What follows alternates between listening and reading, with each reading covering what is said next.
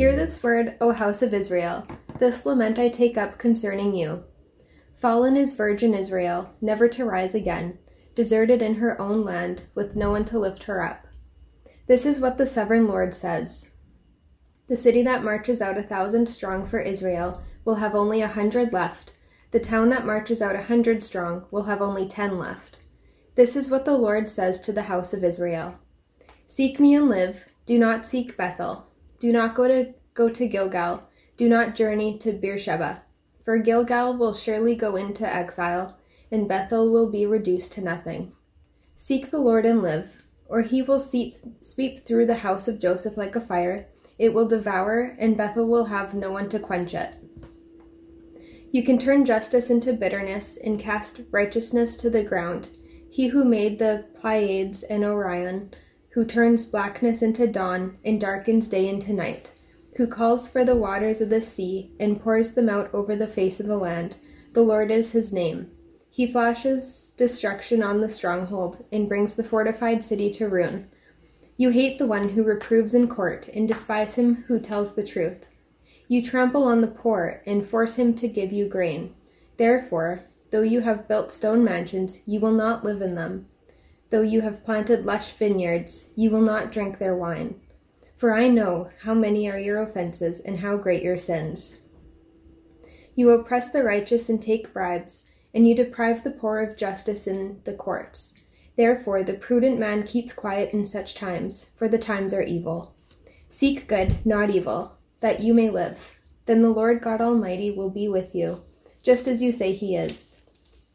Hate evil, love good, maintain justice in the courts. Perhaps the Lord God Almighty will have mercy on the remnant of Joseph. Therefore, this is what the Lord God Almighty says. There will be wailing in all the streets and cries of anguish in every public square. The farmers will be summoned to weep and the mourners to wail. There will be wailing in all the vineyards, for I will pass through your midst, says the Lord. Woe to you who long for the day of the Lord. Why do you long for the day of the Lord? That day will be darkness, not light. It will be as though a man fled from a lion, only to meet a bear, as though he entered his house and rested his hand on the wall, only to have a snake bite him. Will not the darkness of the Lord be darkness, not light, pitch dark, without a ray of brightness? I despise your religious feasts. I cannot stand your assemblies. Even though you bring me burnt offerings and grain offerings, I will not accept them. Though you bring choice fellowship offerings, I will have no regard for them. Away with the noise of your songs. I will not listen to the music of your harps. But let justice roll on like a river, righteousness like a never-failing stream. Did you bring me sacrifices and offerings for years in the desert, O house of Israel? You have lifted up the shrine of your king, the pedestal of your idols, the star of your God, which you made for yourselves. Therefore I will send you into exile beyond Damascus, says the Lord, whose name is God Almighty.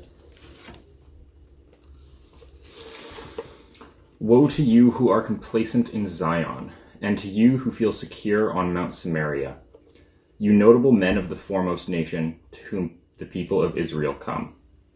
Go to Calneh and look at it. Go from where great Hamath, and then go to Gath in Philistia. Are they better off than your two kingdoms? Is their land larger than yours? You put off the evil day and bring near the reign of terror. You lie on beds inlaid with ivory and lounge on your couches. You dine on choice lambs and fattened calves.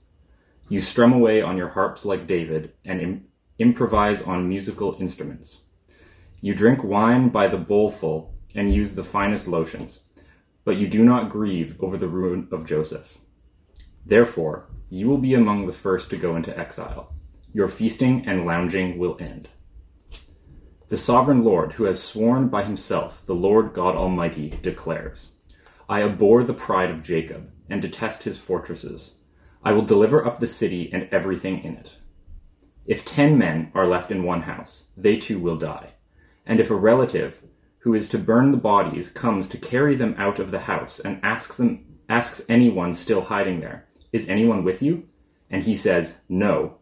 Then he will say, hush, we must not mention the name of the Lord. For the Lord has given the command, and he will smash the great house into pieces, and the small house to bits. Do horses run on the rocky crags? Does one plow there with oxen? But you have turned justice into poison and the fruit of righteousness into bitterness. You who rejoice in the conquest of Lo-debar and say, did we not take Karnaim by our own strength? For the Lord God Almighty declares, I will stir up a nation against you, O house of Israel, that will oppress you all the way from Lebo, Hamath, to the valley of Arabah. Well, greetings, Shore Church. I know we've been studying and working our way through the book of Amos. Amos, the farmer turned prophet. And he's been speaking to Israel at a time in the northern kingdom where they've had a period of well-being and security, but he's warning them that things are going to change. And starting with Pastor James and Pastor Norm and Pastor Jordan have been speaking and taking us through the text, and it's been wonderful as we've studied God's Word. I'm James's father, for those that may not recognize me, David Bonney, and I count it a privilege to share in the series and in your worship this day. And in fact, we pray for you every week. We join the service every week, and it's been great having that opportunity to do that. 40 years ago, I was a young pastor, unmarried, and but I was engaged to my wife, Janet, and we were planning when to get married. And so we were talking about it, and it said, I got it. We'll get married right after the Amos series and right before the Christmas series. And that's exactly what we did. We were married November the 15th, 1980. And while I don't have those notes, I am thankful for our marriage and for each other and for our two boys, Nathan and James, of course. So we have a lot to be thankful for. So this morning, let us just join in prayer. Father God, we thank you that we can gather and in this way, some in our homes, and we just thank you that your Spirit is everywhere present, and your word speaks to us wherever we are. And so, Lord, take this time, use your word, and enable me, Father, that it might be clear, and we give you thanks in Christ's name. Amen. The book of Amos basically divides into two parts. If using the ESV Study Bible, it basically divides oracles of judgment, chapters 1 to 6, and then visions of judgment, chapters 7 through 9:15. And today, we've come to chapters 5 and 6, and often these two chapters are seen as a unit, and it ends the oracles of judgment and the first half of the book. Now, you'll remember in prophetic writing and prophetic speaking, there's basically two kinds. There's forthtelling, that's speaking out against issues, calling the people to repentance, proclaiming the truth of God, and so we've seen that, and we'll see it again in these two chapters. But then there's also foretelling, and foretelling, of course, predicts the future. It tells what's coming down the road, and we will also see that in these two chapters. This section of Amos is also special in that it contains our theme verse, Amos 5:24, but let justice roll down like waters, and righteousness like an ever-flowing stream. And so we'll be building our study today around the theme verse and looking at prophetic writing in both foretelling and forthtelling. Our theme is that we as believers need to listen to the Lord speak to us and to challenge us. The outline basically is justice defended, justice defined, and then justice demonstrated. Justice defended, justice defined, and then justice demonstrated. Justice defended. The Lord is going to point to future events that are not too far down the future, but it reminds us that He is the Lord of history. He is always active, and history is, as we often have said, is His story. And He is sovereign and active. And we see in Amos an emphasis on God's sovereignty, often in the names that are used of God, Lord of hosts, Yahweh. And then also we'll see pointing to His creation as He created. In chapter 5, it says that He created, and the Lord is His name. And so we need to remember this, and of course it's important in these days when things are a little bit strange. In fact, I don't know how many times I've used that expression. These are strange days, because it seems nothing is, quote, normal, and now we don't know what normal will be, but we're getting more of it, but we're not getting less of it. It's very confusing, but the Lord is still on the throne.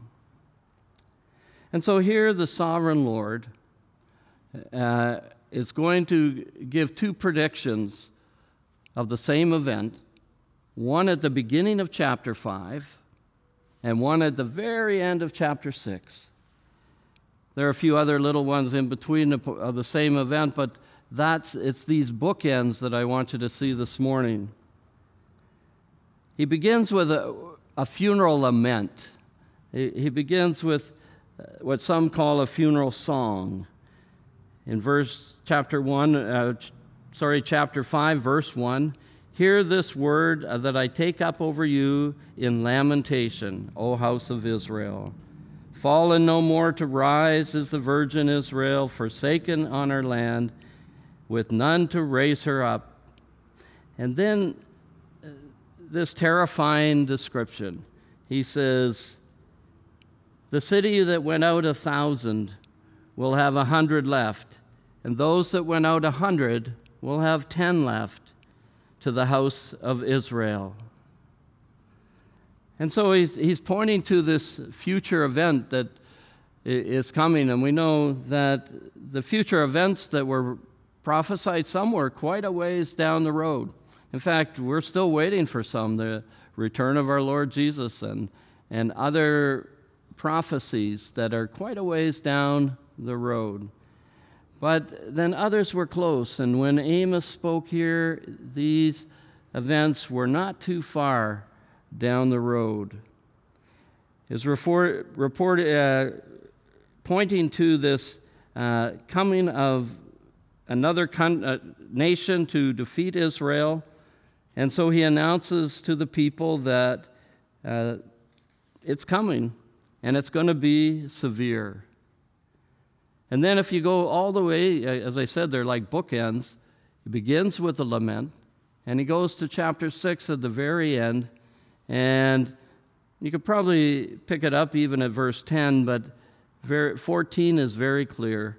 For behold, I will raise up against you a nation, O house of Israel, declares the Lord. So he's going to raise up a nation to call them to accountability for the coming judgment. Assyria, this was Assyria. They were very capable and very cruel in conquering other nations. They didn't have cameras, but they were so interested that people knew what they did and how they did it that they carved pictures on the wall. And you can see these in museums. And it describes and shows pictures of how they did it, how they killed and tortured and even hooked people and carried them away and brought them into exile. And so this is what he's pointing to. And it happened in 722 BC. Assyria comes in, and the northern kingdom, the 10 tribes of the northern kingdom, and conquers them and takes them away to exile. God calls for accountability, and they have to pay a price. But even it hurts the heart of God that these things happen, and yet justice has to be carried out. And so he defends justice.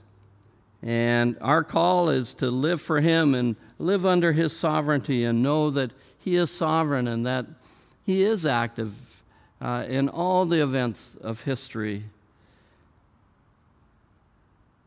Justice defended. Then we come to justice defined.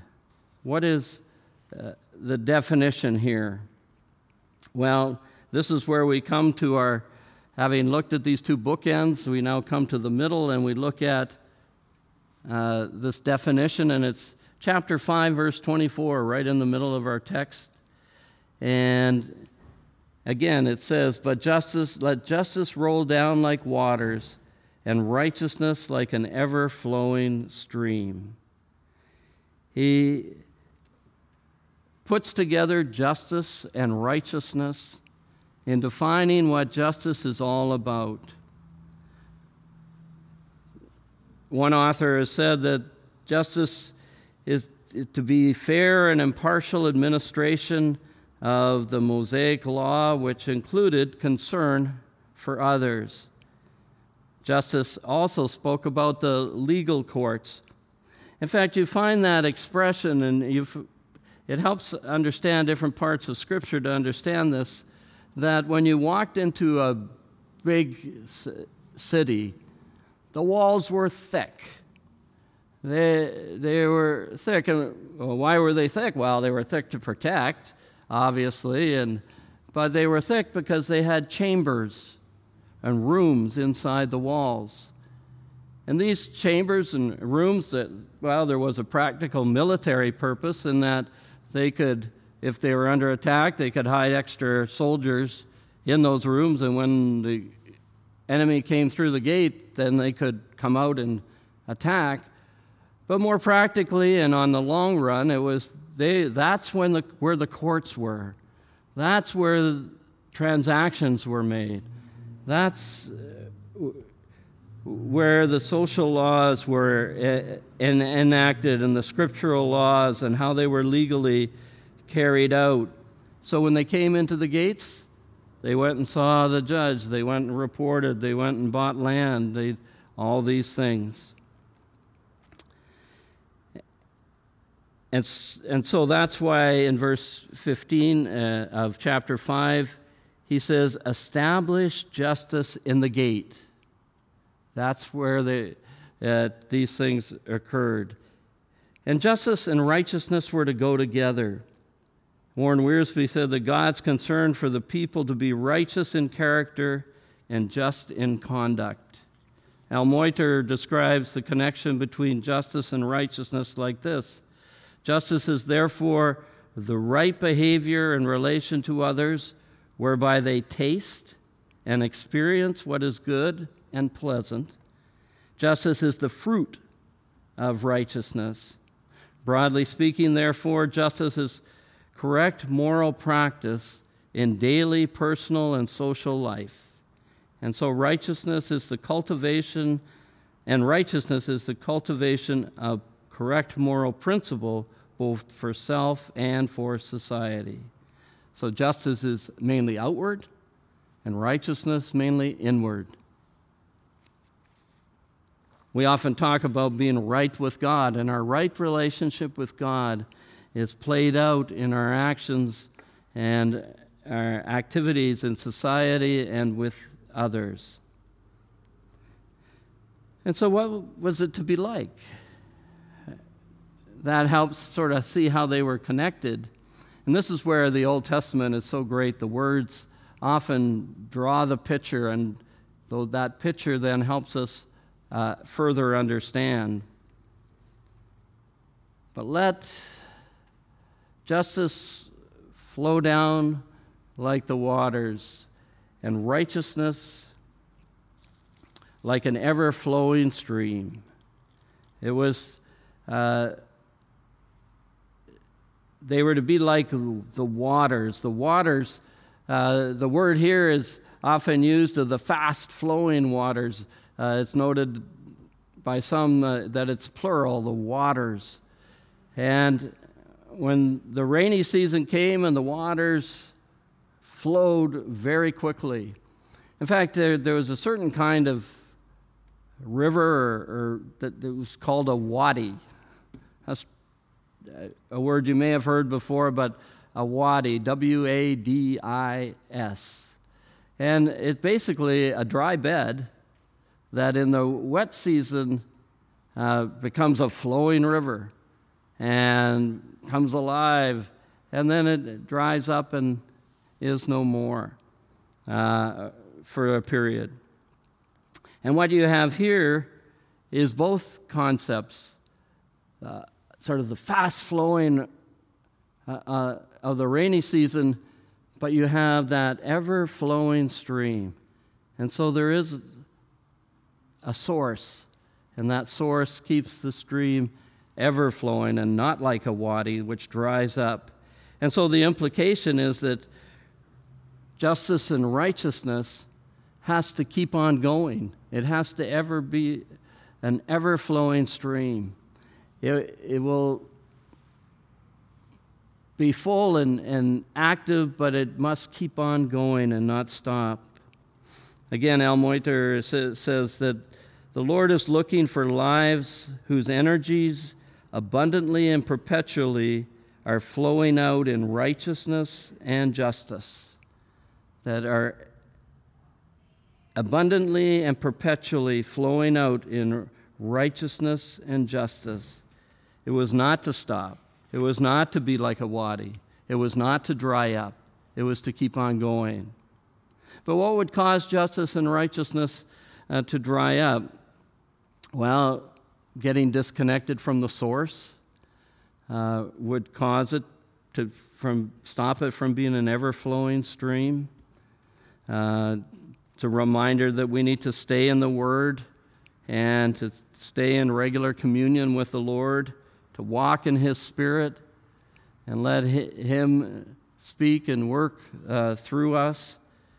John 7:38 says, "Whoever believes in me, as the Scripture says, out of his heart will flow rivers of living waters." We are, Ephesians 5:18, to be filled with the Spirit. And so we're to live out our lives for the Lord. Whatever you do, do unto the Lord. And we need to pursue this ongoing carrying out of righteousness and justice. Jesus said, "You shall love the Lord your God with all your heart and with all your soul and with all your mind. And this is the great and first commandment. And the second is like it, that you shall love your neighbor as yourself. On these two commandments depend the law and prophets." Do you seek to live for the Lord every day? Do you seek to love others? It is our desire to please Him. Our aim is to please the Lord and to live out our lives for Him. Do you want to see people see right living and right acting in your social life and daily living? I trust you do. That's justice defined. So we had justice defended, justice defined, and then justice demonstrated. What did it look like? How did they live it out every day? When Amos describes what justice and righteousness looked like, he both described what it shouldn't look like, but what it should look like, that both were part. God desires changed lives and not just mental assent or legalistic obedience. This is true for you and it's true for me.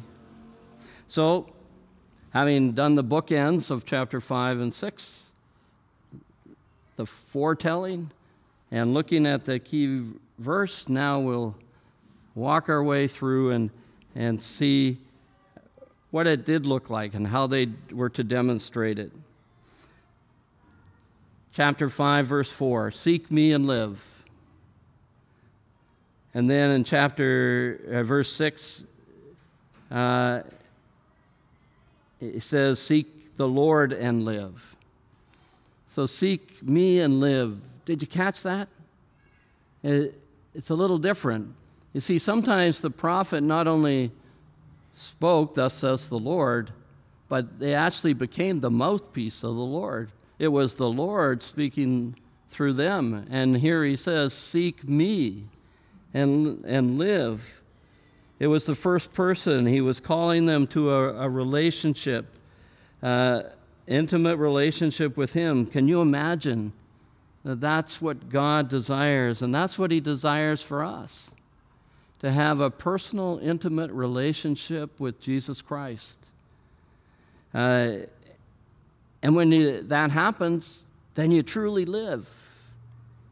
The Lord gives life. Jesus said, I have come that you might have life and have it more abundantly. A similar phrase that Jesus used one time was, come unto me, all you who labor and are heavy laden, and I will give you rest. It was not just in religious places, because, see, they were so focused on historical religious centers. He says, do not seek Bethel, and do not enter Gilgal, and do not go to Beersheba. It's not going to be found there. It's found in me, in a personal relationship with the Lord. And so it is for us. It's not in a place, but it's in a person. And so the question is always, have you responded to his personal invitation to you? Have you asked Jesus to be your Savior? In Revelation 3:20, it says, he says, behold, I stand at the door and knock, and if anyone hears my voice and opens the door, I will come in, and I will dwell with him, and he with me, and we will eat together.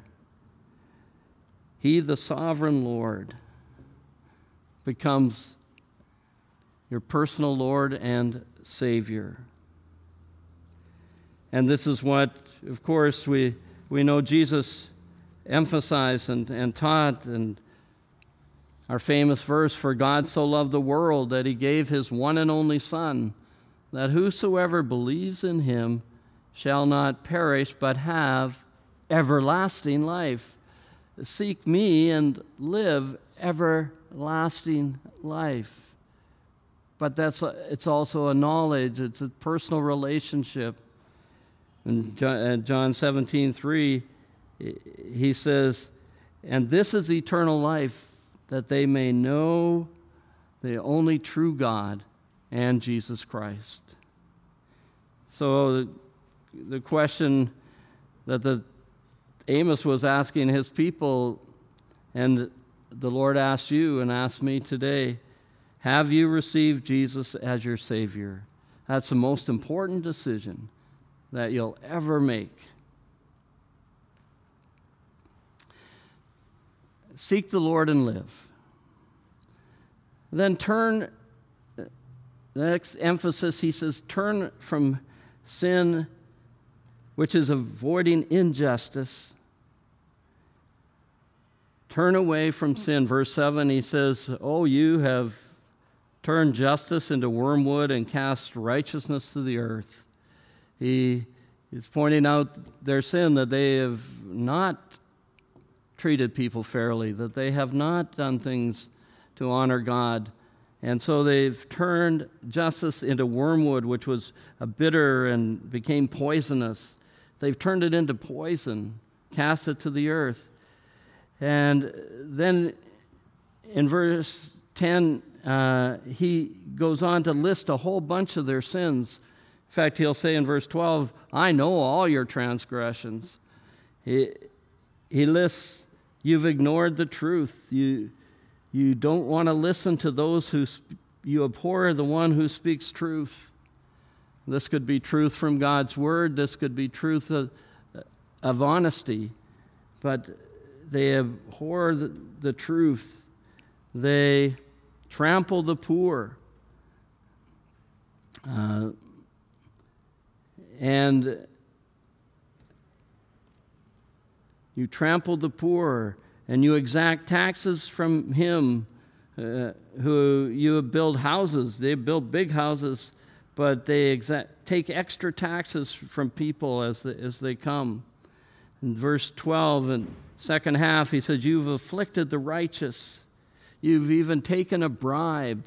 So here in these chambers as they come in, they're coming with little envelopes. They're paying extra to get what they want, to get their way. And the Lord says, this is not right. Can you imagine? And then he says, they turn away the needy at the gate. So people come in for help, and they turn them away at the gate and don't give them the help that they need. These are powerful words. Reminds me of those verses in Hebrews that James, in his first sermon, I remember hearing him say that 4:13 it says, Hebrews 4:13, no creature is hidden from his sight, but all are naked and exposed to him to whom we have to give an account. You can't escape it. God knows your heart, knows everything. So what is your attitude toward truth? What is your attitude toward the poor? What is your attitude toward responsibility, social responsibility? Do you make an effort to care for the poor? I remember somebody saying, we can't do everything. And that's right. The needs are tremendous all over the world. But we need to do something. What is the something that you are doing? Then he goes on in chapter 5 of Amos. He says in verse 14 and 15, seek good and not evil, that you may live, so the Lord may be with you. He calls them to seek good and not evil. And then he flips it in verse 15, hate evil and love good.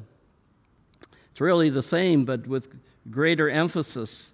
Hate evil, love good, establish justice in the gate, that it may be that the Lord of hosts will be gracious to you. See, the courts, the place, as you entered the city, was to be a place of grace and truth and helping and dealing with issues in a right way. And so here, that's what he's calling them to. Do you hate evil and love good? And then he goes on over in verse 18 to describe, don't rely on your religious status. Don't rely on your religious status. This is one of those woe expressions. Woe to you who desire the day of the Lord. Why would you have the day of the Lord? See, they thought the day of the Lord was a prophetic expression and it referred to God's judgment. And so they were wanting the day of the Lord, that God would judge the people, judge their enemies. And he's flipping it around and saying, don't be asking for that, because God's judgment's coming on you. He's going to speak to you. He says it's darkness and not light. And then he does this, it's almost a bit of humor, but not really. He says, you flee the lion and you meet a bear. You get home and you safely put your hand on the wall and you think, that's good, no more trouble. And you get bit by a serpent. He says, that kind of thing, you think you've got the right position and you're right, but your heart isn't right. And God's judgment is coming upon you. Then he goes on to say, and don't count on your religious activity done with a heart that isn't right with God. Don't count on that religious activity. In fact, look at how strong his language is. I hate. I despise your feast. I take no delight in your solemn assemblies. Very strong language. And even though you offer me burnt offerings and grain offerings, I will not accept them. And take away from me the noise of your songs. To the melody of your harps, I will not listen. God is speaking strongly through the prophet to them and hits at the heart of the religiosity that they thought they had right status, they thought they were doing things just right, or they were standing confidently, and yet their hearts were not right. Their hearts were not in it. Do you ever wonder how our worship sounds to the Lord? Do you ever wonder that? One thing we've had to get used to, and being a little older, it was maybe a little more tricky for me maybe, but was Zoom calls. You have these Zoom calls. We have Zoom meetings and we have Zoom calls. And there's this thing when you're first getting started that sometimes, you see, person's talking, but you're not hearing anything. The mouth is moving, and so you start making signals. Trying to get them to turn on the volume or turn up the volume. Is that what our worship is like to God? Or is it like Amos is describing, just a lot of noise? He describes a lot of noise. Or is it beautiful music to him? Well, our desire and our heart is that we would honor him fully and that it would be truly beautiful music.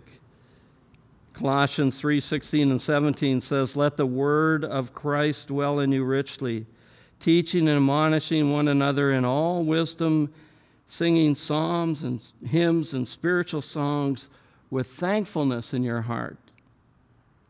And whatever you do in word or deed, do everything in the name of the Lord Jesus, giving thanks to God the Father. Do it all unto him. Then he moves on in chapter 6 as we walk through how it's demonstrated, justice is demonstrated. And he says, he warns them against complacency. He says in verse 1 of chapter 6, woe to those who are at ease in Zion, to those who feel secure in the Mount of Samaria. That they had this, everything was okay, I don't have to worry about it. They were feeling at ease. What they feel and what the reality, though, is two different things. They have been overtaken by complacency. Complacency is a very dangerous thing. It is for every one of us. Again, Warren Wiersbe, in his commentary, says, complacency is an insidious sin because it is based on lies motivated by pride and leads to trusting something other than God. What are you complacent about? Are you complacent in certain areas? Are you complacent about your walk with God? Yeah, it's okay. Or are you complacent about your concern for others? Are you complacent about your relationships, your key relationships, and especially in your families? Are you complacent about your desire to see people come to know Jesus? Has that just become kind of a side burner thing? Are you complacent in your desire for justice and righteousness lived out in our society? Ask the Lord to show you where your heart and actions have become complacent. Ask Him to speak to you and show you. And then ask Him to show you where and how you can change.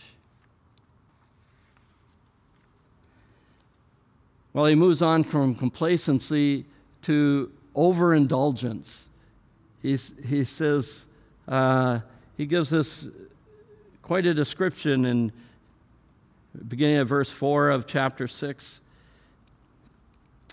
So, woe to those who lie on beds of ivory and stretch themselves out on their couches. Many of the people at that time had mats on floors, and so here they not only have a couch, but it's ivory. And eat lambs from their flock and calves and from the midst of their stall, who sing idle songs on the sound of the harp, and like David, invent for themselves instruments of music. I didn't know. Did David invent instruments? Well, obviously, just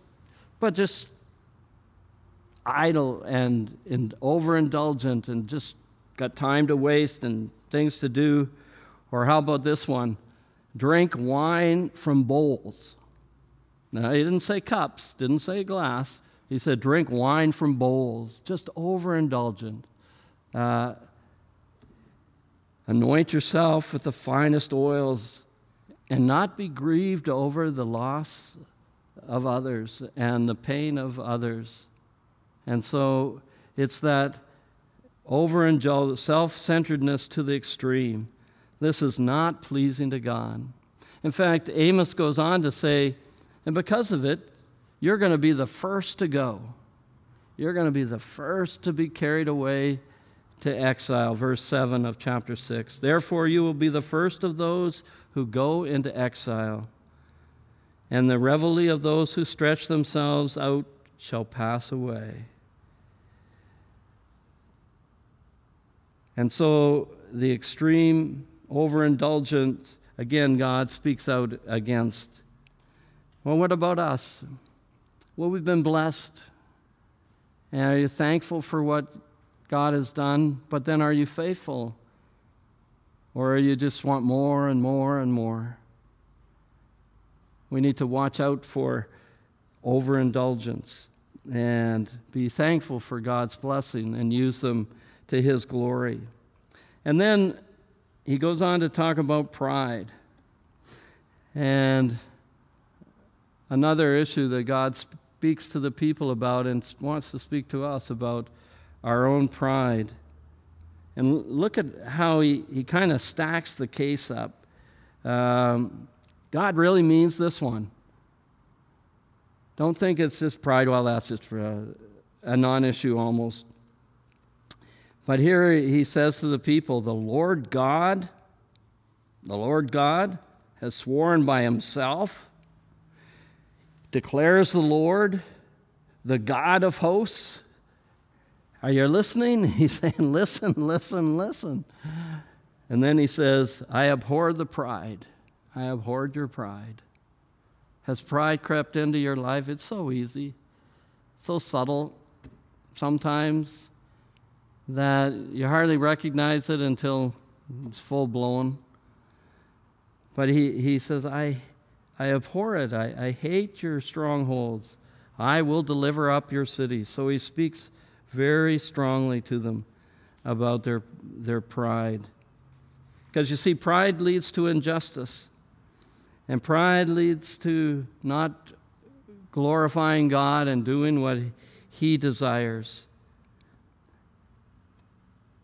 And so he says in verse 12, you have turned justice into poison and the fruit of righteousness into wormwood. That they, again, have not taken what justice is, but they have poisoned it, destroyed it, and turned it away. So be careful. Pride is a destructive thing. Ask Him to speak to you. And as Peter says, humble yourself, therefore, this is 1 Peter 5, 6, and 7. Humble yourself, therefore, under God's mighty hand, that at the proper time He will lift you up. So let justice and righteousness roll down like the waters. May it not stop. At times, a strong current, but always flowing. Seek the Lord and live. Put Him first in everything. Remember Jesus' word, but seek ye first the kingdom of God, Matthew 6:33, and His righteousness, and all these things will be added to you. Put Him first in your life, let Him change you, and always look to Him to speak to you. When my wife was diagnosed with MS, God gave her a verse that from John 11:4, and it says this, thus this illness will not lead to death. It is for the glory of God, so that the Son of Man will be glorified through it. And she in her heart prayed a prayer and said, Lord, how can I glorify you through this? And she felt Him say, I will show you how. I will show you how. And let us, as we listen to a sermon like this that speaks of justice and righteousness, Lord, how do I live this out? How do I live this out? Well, He's pointed to some key areas. But say, Lord, show me how, that I might live my life for you. And if you're here this morning or this afternoon, whenever you're listening to this, and you've never asked Jesus to be your Savior, today is the day of salvation. Turn to Him. Ask Him to forgive your sins and be your Savior. Jesus paid the whole price on the cross. And so we need to ask His forgiveness and invite Him in to be our Savior. Hear Him say, seek me, come to me. Whosoever will may come. In Romans 10:13 it says, everyone who calls on the name of the Lord will be saved. Call on Him today. Let us join our hearts in prayer. Father God, we thank You for Your heart for Your people to follow after You, Your heart for us to know You and to live in justice and righteousness to Your glory every day. Lord, we pray that You would guide us and direct us and show us. And we just pray that many will come to know You as Savior and live for You. And we pray for our world and that all may hear the good news of Jesus Christ. Thank You for this time. Thank You for Your word. And Lord, continue to teach us by it. We give You praise and glory in Christ's wonderful name. Amen. Thank you.